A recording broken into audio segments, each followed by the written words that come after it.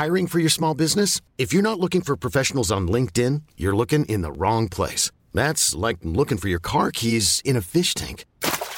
LinkedIn helps you hire professionals you can't find anywhere else, even those who aren't actively searching for a new job but might be open to the perfect role. In a given month, over 70% of LinkedIn users don't even visit other leading job sites. So start looking in the right place. With LinkedIn, you can hire professionals like a professional. Post your free job on linkedin.com/achieve today.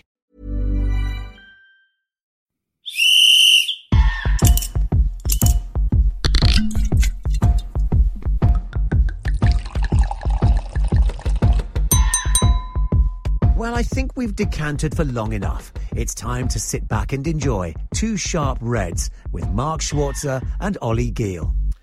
Welcome back to another episode of the Two Sharp Reds with myself, Ollie Gill, and Mark Schwarzer. Thanks to Optus Sport. Mark, I thought I'd just change things up a little bit this week and not call you Australia's third favourite son. How, what are your feelings and thoughts? Do you prefer it? Did you, like it the way I've normally been doing it? Or what do you reckon? Yeah, listen, I didn't mind. I was getting used to it. I was getting used to being downgraded every week or most weeks. Yep. And I've kind of switched off generally during your introduction because I'm pretty bored of it, really, let's be honest. Well, I am in slight autopilot mode when I do it, so that's the theory. I go, right, if I just change it up, it keeps us on our toes, it keeps us ready to go. Because let's be honest, Mark, in these times of, nothing to look forward to every day, there's no footy on, there's no anything live, you got to find ways to keep your brain just ticking along and very much on its toes. I think so too. Listen, change is as good as a holiday, mate. It's like, go with it. Go with the flow. These are very trying and testing times, uncharted territory. And listen, I like it when you try and think outside your tiny, tiny little box. Yeah. Well, I have been doing so. I've been doing some unbelievable things. Like last night, you would have loved this. I tuned into a live broadcast from Dwayne "The Rock" Johnson. Okay. Where he was going through his cheat meal. Now, what people I've been noticing have been doing recently is tuning into celebrities doing a live workout, but I've actually tuned into the live cheat meal.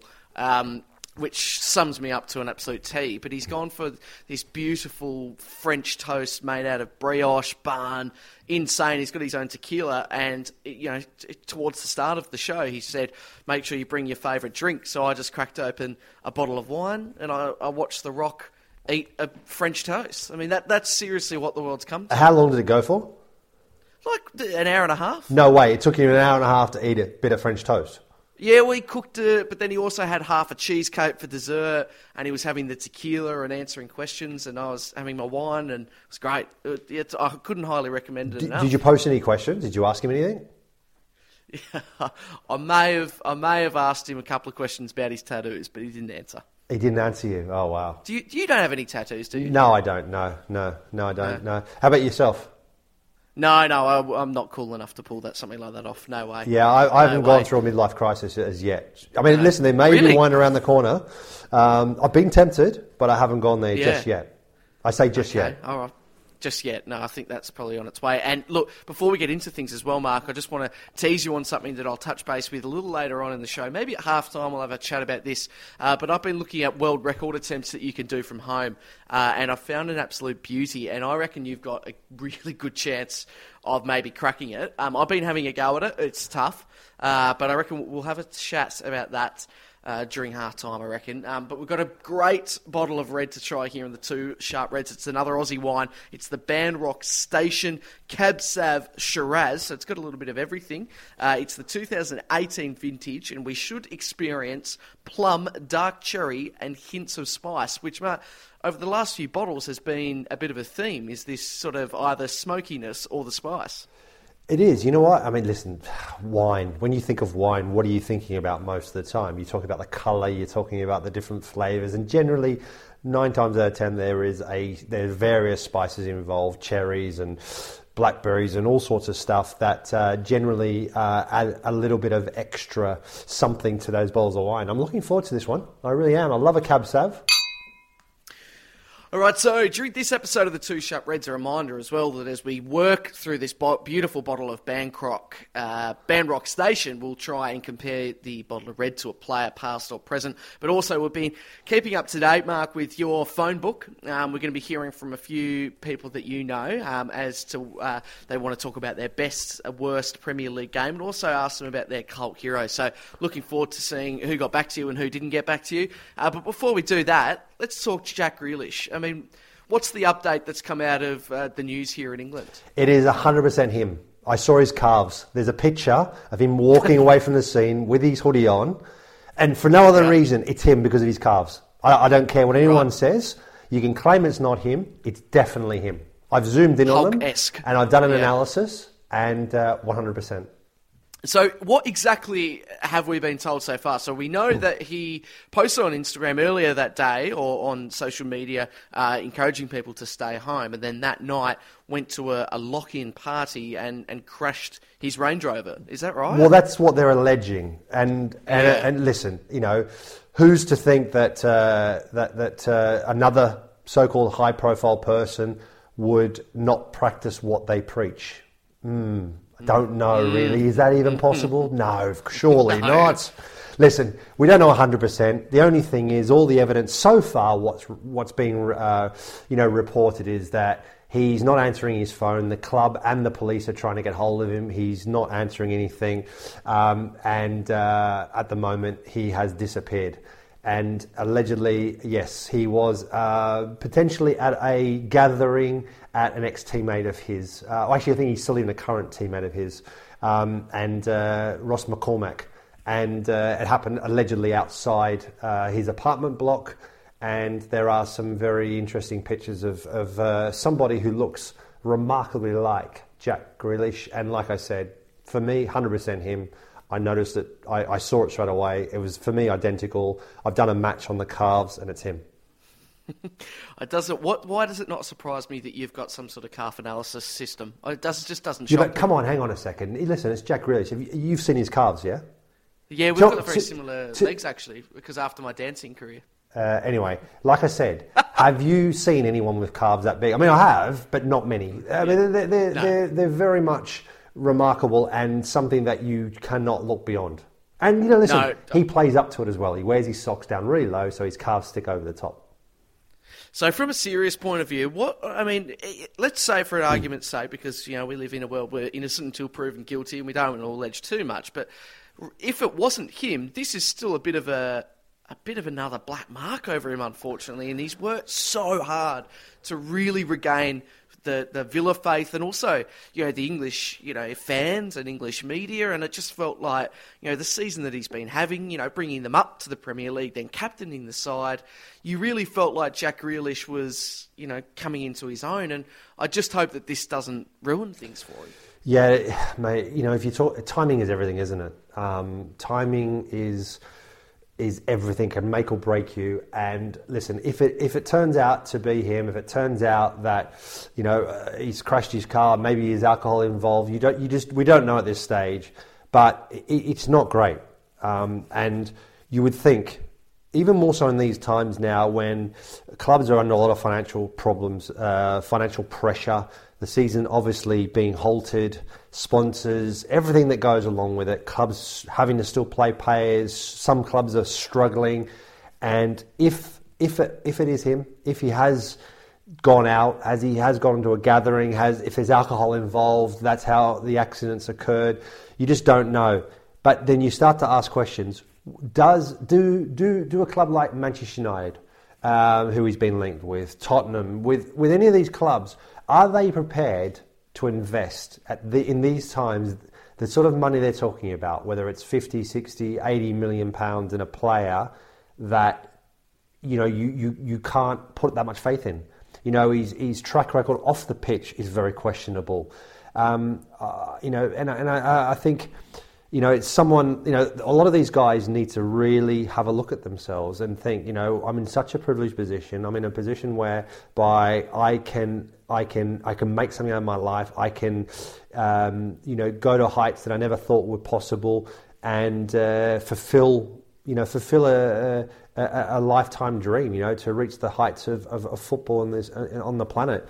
And if you behave in a certain way that maybe hinder those opportunities, isn't that a great shame? And we've seen it over time of history. A lot of players, incredibly talented players, but off-field antics have hampered their development. It's hampered their career opportunities.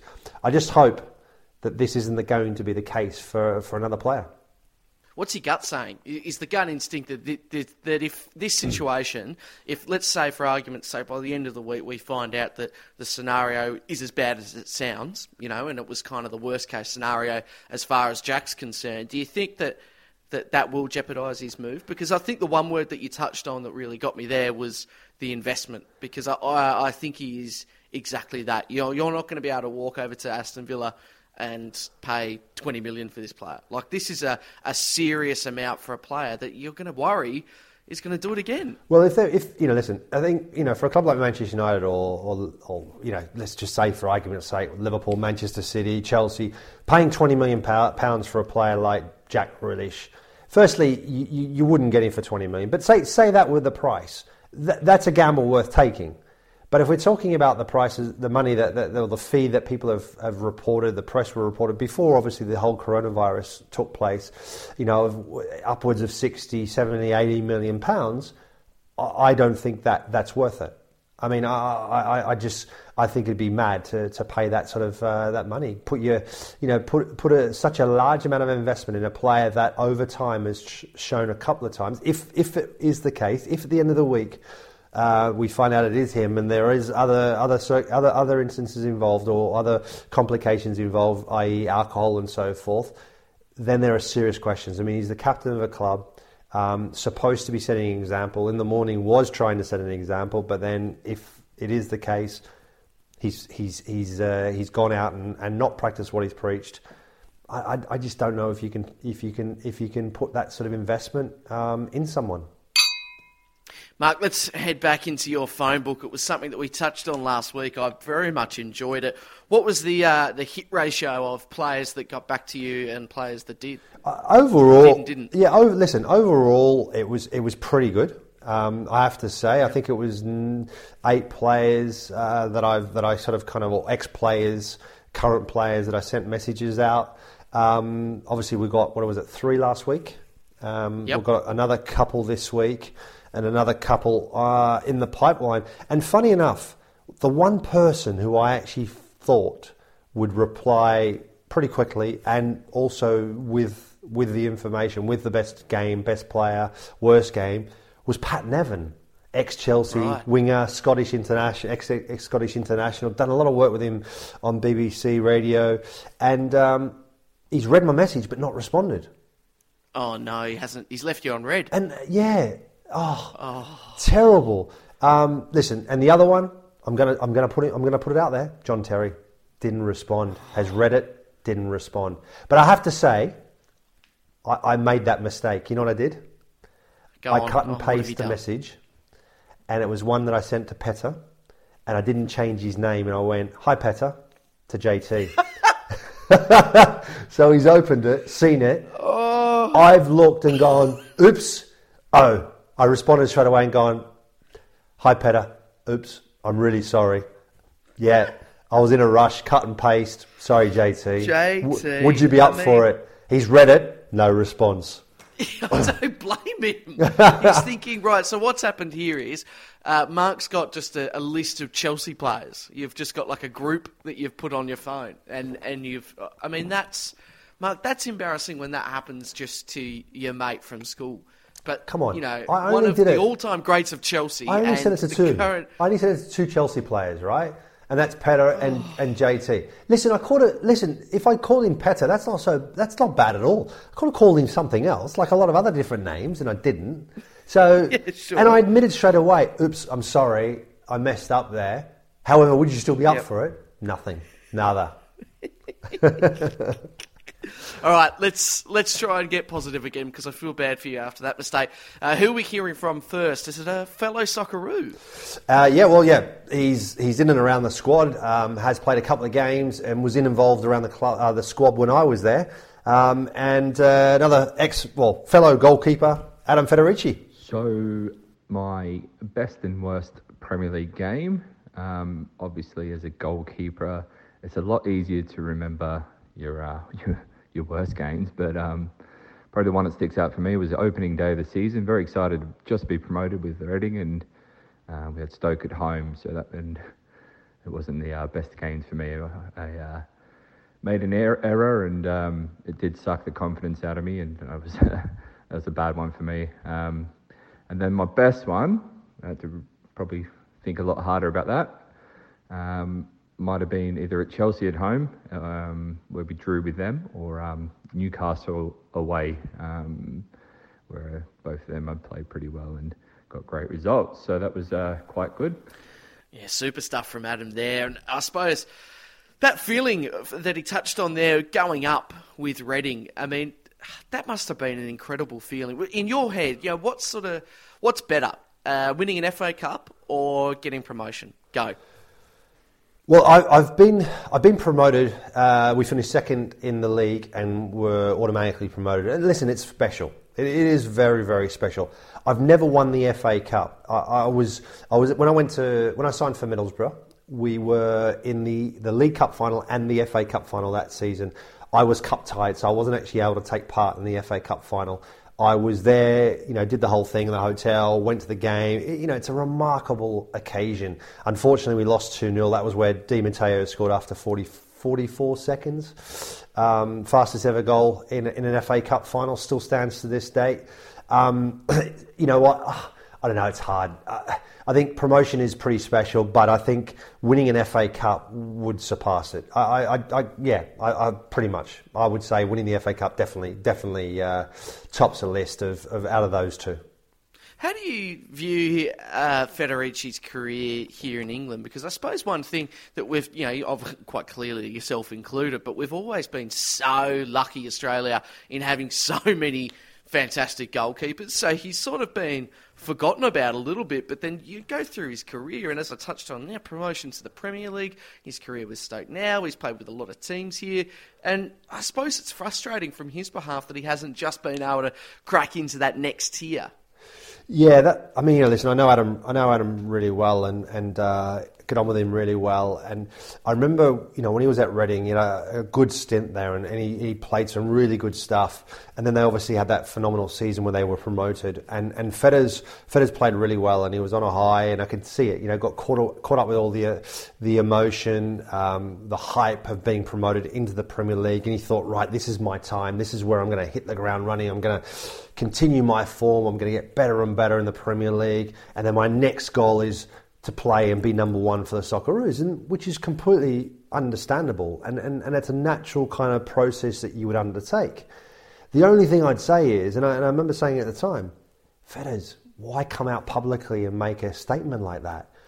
Playing in the Premier League has so many pressures that come along with it, particularly for a newly promoted side. You're going to be up against it. It's going to be your favourites amongst all the bookmakers, all the so-called experts are being relegated straight away again. And you've got to just get your head down, do the work. It's going to be tough. It's going to be hard. You need to focus. You need to have one hell of a season to stay in the league. Him as an individual, but also collectively as a group, they needed to. And to come out before the first game of the season and say, right, this is my time. I'm in the big stage. This is where I deserve to be. I want to establish myself in the Premier League, and my goal is to become the number one for the Socceroos. Have all those aspirations, definitely, but don't put even more pressure on yourself by coming out and saying it. I remember when he did it, and from day one, and he talks about the game, one of his worst games, and it was the opening game at home against Stoke City in the Premier League. They lost the game 1-0, and he made a mistake that, I think it was 1-0, he made a mistake that led to Stoke's winning goal. So, and it snowballed for him there. He struggled. I think the first 7 or 8 games of the season, there were, he had glimpses where he played really well, but then he had, in games where he played well, then he also would make a mistake that led to a goal. And inevitably, throughout that season, he actually got dropped, lost his position. And that's how quickly things can go. And I felt for him, because I know how hard it is. And I know, how difficult it is, particularly when you put that much more pressure on yourself again. They come from a team that in the Championship they were winning every week to now in the Premier League. The expectations are from a certain amount of fans is that, well, hang on, why are we not winning again? Why are we now losing games? And the pressure starts to mount, and there's so much riding on it. And it was a tough season, really, really tough time for him.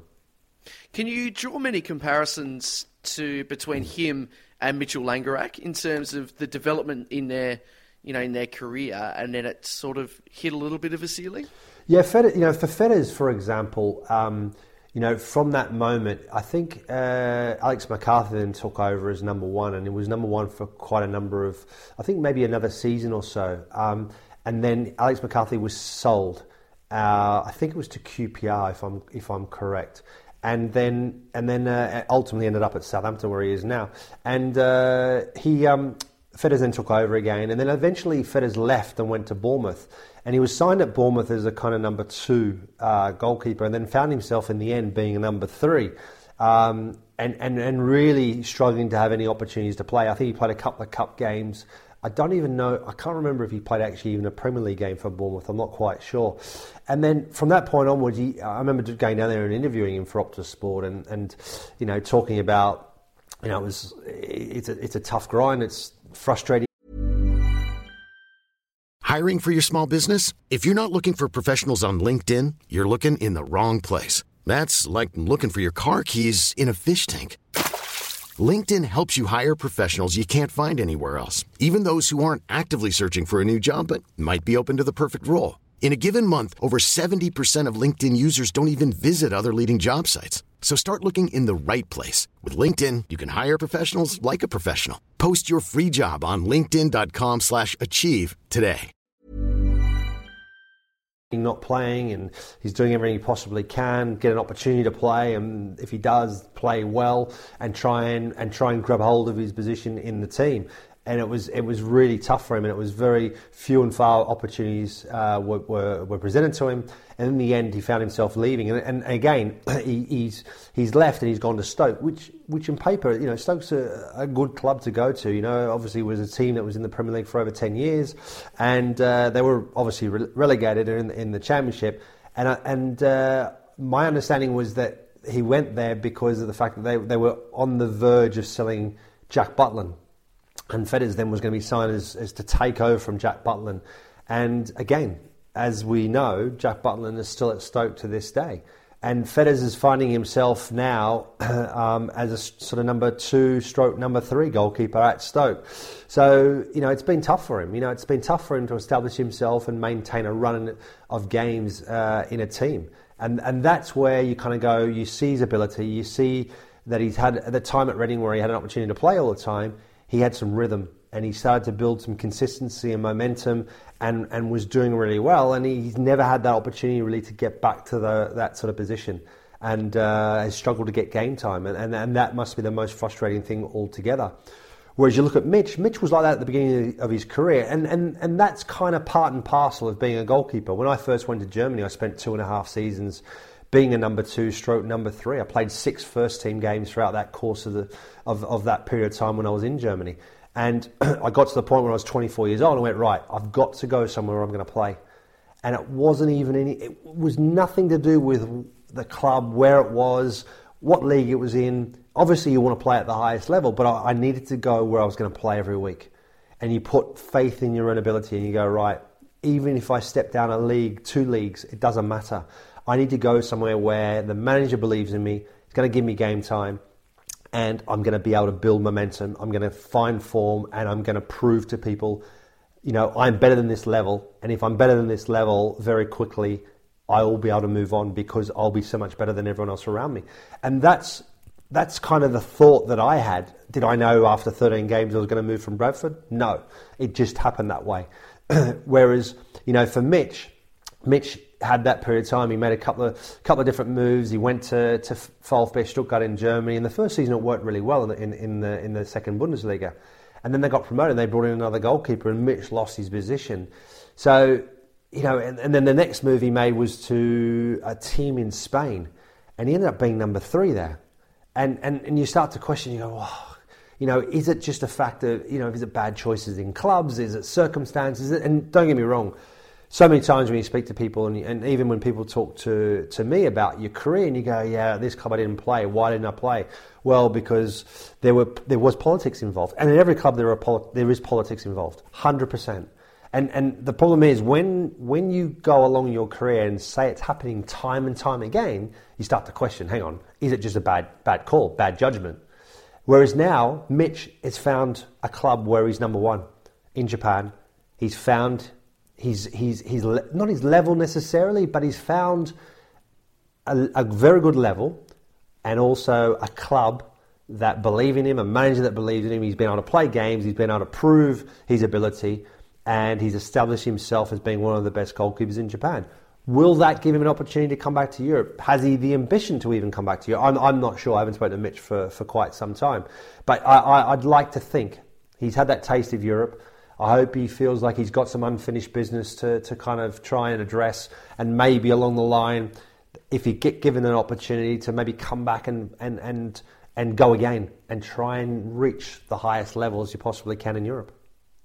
Halftime drinks here at the Two Sharp Reds. Mark, how are you enjoying the Bandrock station? Is it a little bit more up your strasse, in your wheelhouse?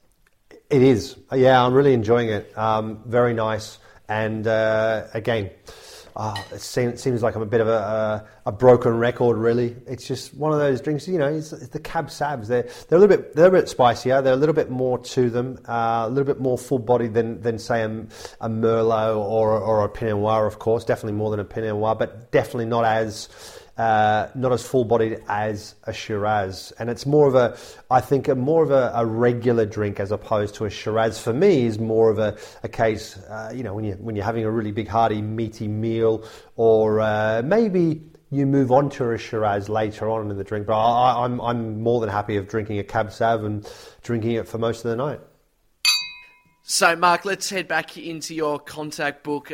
This one got me very excited when you said he was going to be on. Look, I'm not going to lie to you. After the John Terry situation, I didn't think that we'd be getting someone like this on. Did you not? Really? So, ye of little faith. Yeah. Yeah. Who have we got? Well, listen, we've got one of the best goalkeepers ever to have played football in the world. And very fortunate enough to have played alongside him, well, not alongside him, generally behind him, or actually not even behind him, on the side of the pitch, watching him play most of the time. But I did get to train with him a lot of times. Petr Cech, what a legend, and what a great guy as well. So I had to think about the best game, because in over 400 games I played in the Premier League, there were so many I really liked as a performance, and in terms of the saves and big saves. But I'll choose the one which is the most recent, and is the game I played for Arsenal against Everton at the Emirates. It was the first season with Unai Emery, and it was a game where I made a lot of saves, big saves, and during the game I made basically everything I've done. It was spot on, and I could feel it during the distribution, crossing, saves. Communication. I remember, going home from that game, and I was thinking, this game was crystal clean, no mistakes, everything, decision making, precision was there, everything was there. So I choose this one. I think I probably even got the man of the match in the end. So, this is one of those games where you go home and you feel like this is a proper game. How about that, Mark? I mean, not one person. I'm an Arsenal fan, and I went, "No, I'm sorry, Petr. That's just not right." I mean, it blew me away. It was a great game. Don't get me wrong. And I don't know though. I mean, the amount of fantastic games he's played for Chelsea, that's just blown me away. Yeah, you know what? You have to put it all in context, and I understand why he's saying that is maybe not necessarily. Yeah, he's saying it's his best game. So I think you've got to look at the stage of his career he's at. He's gone to Arsenal, and obviously with an incredible record in the Premier League, regarded as one of the best goalkeepers to have played in the Premier League, definitely, if not one of the best goalkeepers in the world. And, Arsenal thought this was going to solve all of their defensive problems. This was going to be the moment where Arsenal now are going to push for trying to win the Premier League title again, have a great run in Europe. And it wasn't quite to be the case. And Petter, at times, didn't reach the levels that he was at Chelsea. And, part of that was because of Arsenal itself, the way that, the type of players that he had around him, not at the same levels. There was disarray, type of personalities. And it needed more than just a Petr Cech. It needed probably another 3 or 4 Petr Cechs to make a difference within that group, to really, really make a difference. Because Petr did definitely make a difference, but to have significant changes, significant differences, that really would have had an impact on the way the club was performing on the football pitch. So at that moment in time in his career, he's not quite reached the heights that he was reaching at Chelsea. Fans were starting to be a little bit disgruntled. They were saying that Bernd Leno should be number one, and Petr, is now past it. So he's got a point to prove. He's got to lay down a marker. He's got to prove to the manager, I am your number one. I have still got it. I haven't lost it. And he's gone into this game and he's put in a performance, like he said, where he felt that nothing he did was going to go wrong. Like he felt that everything was perfect. So in his eyes, he had the perfect game, which he did.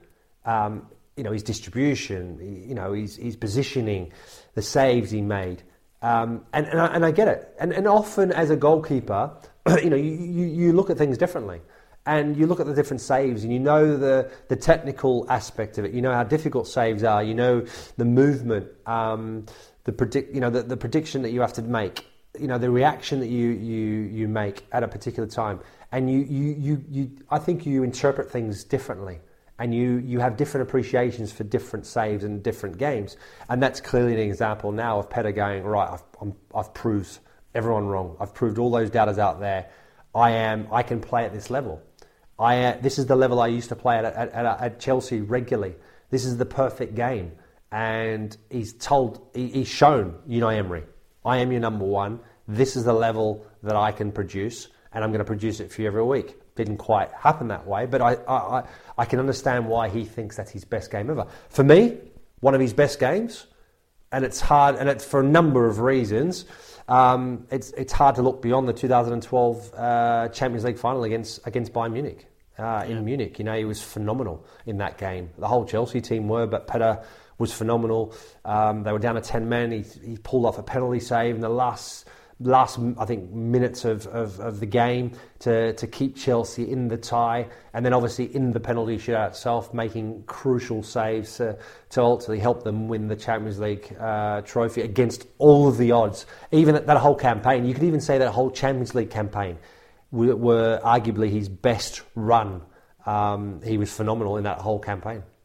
Do you think that when he looks back, will he consider himself an Arsenal player of any kind, or do you think that it was just a period in his career where he just wanted to keep playing and also wanted to stay in London? Listen, staying in London was part of it. His family is settled, home is London for him, and which is hard not to be when you've been here for so long. It ticked all the boxes, Arsenal being a top club, a club that wants to try and get back to the heights they were, in the sort of the late 90s, 2000s, early 2000s, haven't really got to that level or haven't got anywhere near that level again. It was a perfect fit for him. He was going to go there and be number one. There was Champions League football at Chelsea. He wasn't playing anymore. He was told he was no longer number one. He wasn't guaranteed to get those sort of games of football. Where at Arsenal, he was bought in for his experience. He was bought in for his qualities. So it was a perfect match for him at his stage in his career. I don't think he has any regrets whatsoever. I think he looks back at the time with some regret in terms of they weren't able to accomplish what he'd hoped they would have been able to accomplish. But I still think he has a lot of fond memories, and I've been there to interview him when he was still at Arsenal, and he spoke incredibly highly of the club and about his time there, and that he felt very privileged and fortunate to have played for Arsenal. Mark, this is going to make you incredibly happy, but if we take things all the way back to some of the earlier episodes of Two Sharp Reds, you compared Eddie Howe's situation at Bournemouth to being, was it a Fiat? I believe that Bournemouth was the equivalent of a Fiat. Regardless of that, we had an episode where we were comparing what Premier League teams were in car form. And Karim Benzema, the French international at Madrid, he's just currently compared Olivier Giroud and himself as cars. So Karim Benzema believes he is a Formula One car, and this is the best thing ever. He's described Giroud as a go-kart. Unbelievable. That statement is unbelievable, right? And he goes on to actually say you can't confuse an F1 car with a go-kart. And he says, and I'm being kind. It's absolutely brilliant. Oh, mate, that is... I mean, listen, you wouldn't like to be Giroud. And I'm sure there's going to be a response from Giroud. You would think anyway. But that is just gold.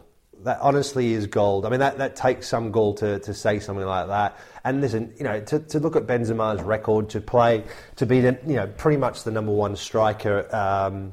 There's an argument to be had there, but one of the main strikers at Real Madrid. What is it? Over 11 seasons now. Yeah. You know, his goal scoring record is phenomenal for Real Madrid. And one would argue, yeah, it's Real Madrid, and of course you're going to score. But no, hang on. Tell me how many players can play for that long and be that consistent. There's not many. You know, there's not many can play at that level that consistently, score that many goals. And Benzema has done it. And I think he's a huge loss for France. The only question is, I suppose, that there's obviously a good reason for it.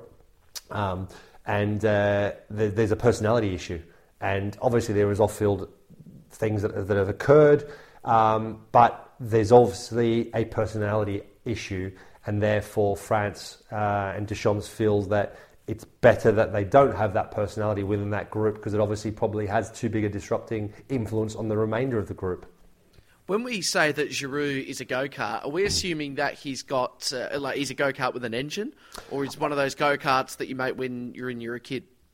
No, you've got to give him an engine. Come on, he's a World Cup winner. He's a World Cup winner.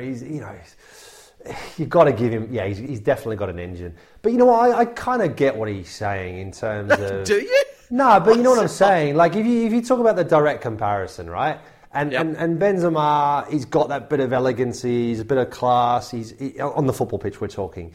You know, his goal-scoring ratio... You know, he's got... It's up there with the best. What is the best in terms of motorcar racing is Formula One. You look at Giroud, and particularly of late, his goal-scoring record isn't great. He's not playing regularly. He's kind of that bit-part player at the moment. And France, up until the game against Australia in the group stages, he was also becoming a bit more of a bit-part player. Then they went on in this amazing run. He didn't have one single shot on target and didn't score one goal at the World Cup where they became world champions. And that in itself is a remarkable stat. And the other remarkable bit about that is, it's not the first time that's happened. And it's not the first time it's happened to France. Because it happened when they won it in what year was it? 1998. On home soil. Yep. And Givage did the same thing. Didn't have a single shot on target. Didn't score a single goal. And France were crowned World Cup winners. And he was in the team and played every game. It's remarkable. So I kind of understand the analogy. I think you're being very harsh. I can understand it. It's harsh, particularly to say it openly like that. But if you're talking like-for-like comparison, I kind of understand the analogy. Mark, how have you enjoyed a bottle of Bandrock Station, the 2018 reserve, the Cab Sav and Shiraz? I love it when we get those bottles that are just a little bit of everything. Yeah, no, really nice. I do really like it. I like it. It's been very easy to drink, I have to say, and I've enjoyed it. It's gone down really easily with this conversation of football, which generally does happen with most bottles of wine that we drink. I have to be honest. Yeah. I don't think there's many bottles of wine that we've actually drunk where we've struggled to drink and haven't enjoyed. And you know, it's like it always flows when we're chatting about football, doesn't it? Yeah. When we get together, it's a pretty dangerous mix. Talking about football and drinking bottles of wine. Well, that's why quarantine's been so good. It's just given us a little bit of time off. It has. And you can definitely recover after drinking a bottle of red wine each. Exactly right. Well, here are the Two Sharp Reds. We like to compare the bottle of wine we try to a player, past or present. And Mark, I've got an absolute beauty for you, and you are going to either love it or this could be the last episode. That's how controversial my pick is going to be. So, the spices and fruits were very prominent, which we normally get with these wines. But I'm having a look at the label now, and at the back it does say that they recommend that it's perfect alongside a hearty lamb. Oh. And as soon as I read that, I went, you're absolutely right. And then for some reason, all I could think about was a hearty lamb. Hearty lamb. Lahm. Philip Lahm. So my wine is going to be a Tony Cruz. Perfect alongside a hearty lamb. Your thought? What do you reckon about that? Yeah, listen, I like that, mate. It's been creative for a change from you. Yeah, listen, that's brought your creativity out of you, which is nice. I get that. That's a really good analogy, very good description, and I think it works really, really well. Okay, so you know what? Having to listen to the description that you gave on the back of the bottle there, and the one thing that stood out for me was it goes with a hearty lamb stew.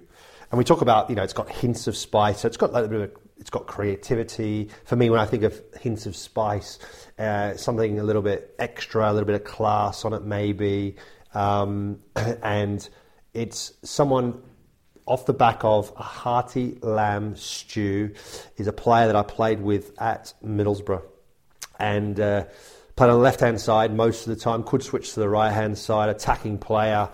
Had some trickery, showed some glimpses of that extra something special, had a lot of heart, and it definitely went along the lines of hearty lamb stew.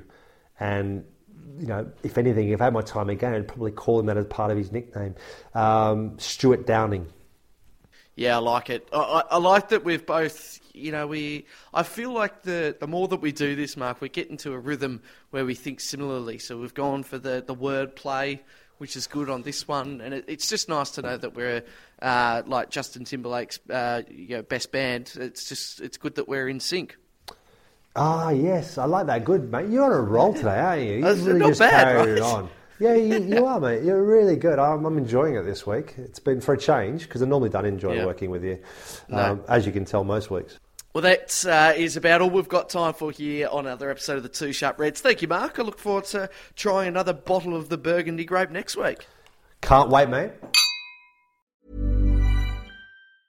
Ever catch yourself eating the same flavorless dinner 3 days in a row? Dreaming of something better? Well, HelloFresh is your guilt-free dream come true, baby. It's me, Keke Palmer. Let's wake up those taste buds with hot, juicy pecan-crusted chicken or garlic butter shrimp scampi. Hello Fresh. Stop dreaming of all the delicious possibilities and dig in at HelloFresh.com. Let's get this dinner party started.